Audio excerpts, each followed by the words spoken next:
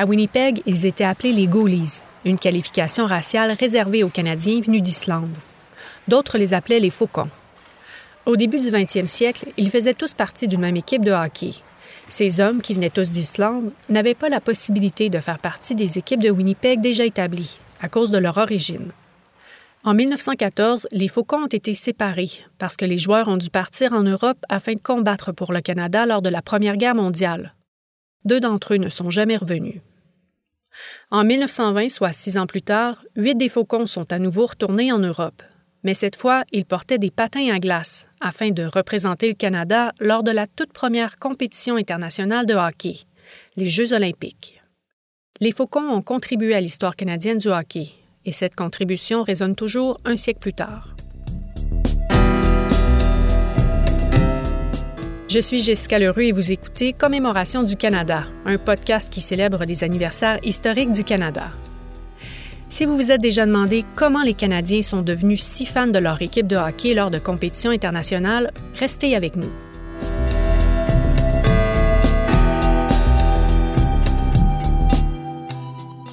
Le Canada a gagné sa première médaille d'or lors des Jeux d'Anvers en Belgique au printemps 1920.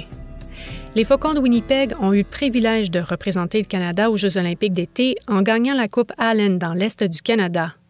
C'était le championnat pour déterminer la meilleure équipe de hockey amateur canadienne. Et oui, les Faucons ont réellement participé aux Jeux olympiques d'été.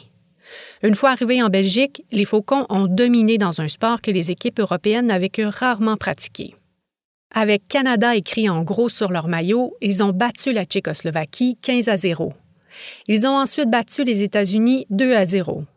Et en finale, ils ont battu l'équipe suédoise 15-1. Ils ont gagné la première médaille d'or au hockey pour le Canada.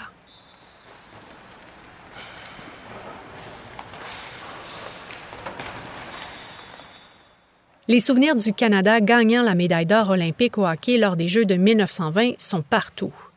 Le Canada a gagné l'or encore et encore et encore lors de compétitions internationales.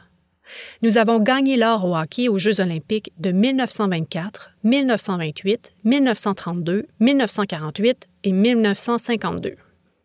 En fait, entre 1920 et 1952, le Canada n'aura perdu la médaille d'or au hockey qu'une seule fois, contre la Grande-Bretagne, en 1936.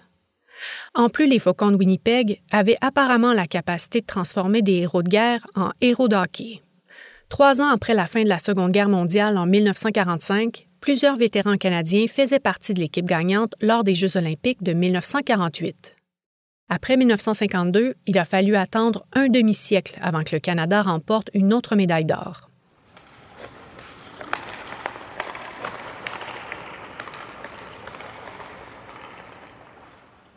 Le Canada est un pays qui a trouvé le moyen de réunir les gens à travers leur passion pour le hockey. En 1972, lors de la guerre froide, dans un monde divisé entre les idéologies de l'Est contre celles de l'Ouest, les Canadiens se sont réunis en regardant l'équipe nationale affronter l'Union soviétique. Une confrontation de 27 jours et 8 matchs. C'était la série du siècle. La série était très serrée.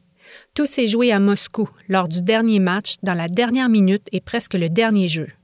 Pour les Canadiens, rien que d'y penser, ça donnait la chair de poule, notamment lorsque Foster Hewitt commentait le jeu pendant la diffusion à la télévision canadienne.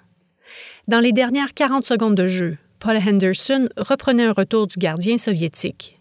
Le reste n'est qu'histoire. Nous avons entendu Hewitt crier « Il l'a fait! Il a marqué un but pour le Canada! » Certains disent que c'est le but du siècle. Le but d'Anderson est devenu un symbole du pouvoir que le hockey a de réunir les gens.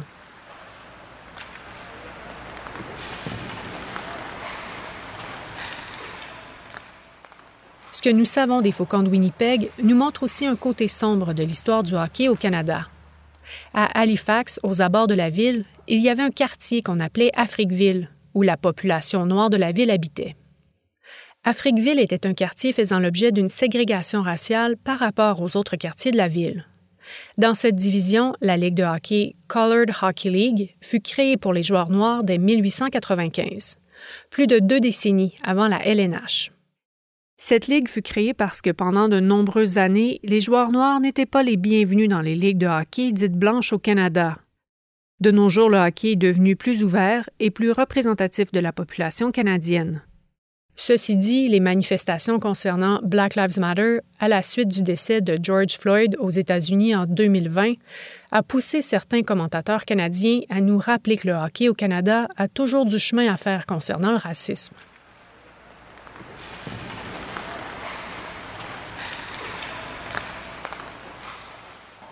Le hockey féminin est apparu en tant que sport olympique seulement en 1998. Lors de ces Jeux, l'équipe canadienne de hockey féminin a gagné la médaille d'argent. Puis, à partir de 2002, l'équipe féminine enchaînant les médailles d'or. De l'or aux Jeux de Salt Lake City, de l'or aux Jeux de Turin en 2006, de l'or aux Jeux de Vancouver en 2010 et de l'or aux Jeux de Sochi en 2014. Tout comme l'histoire de la médaille d'or de 1920, l'histoire du hockey féminin est bien ancrée dans le passé. Le premier match de hockey féminin au Canada fut disputé il y a longtemps, en 1891.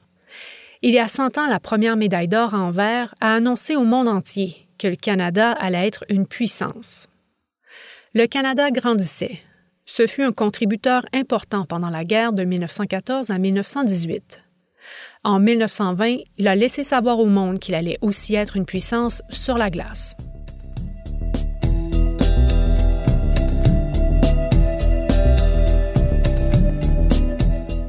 Merci d'avoir fait le voyage avec moi à travers un anniversaire important dans l'histoire du Canada. Si vous ne l'avez pas encore fait, inscrivez-vous à notre podcast. Partagez vos avis et commentaires avec nous et participez au classement de notre balado. Ce podcast est disponible gratuitement sur Spotify, iTunes, Google Play, SoundCloud et Kanjeo.ca. Vous avez une question ou un commentaire? Merci de nous envoyer votre message sur les médias sociaux ou à editor@canadiangeographic.ca. Merci de nous avoir écoutés.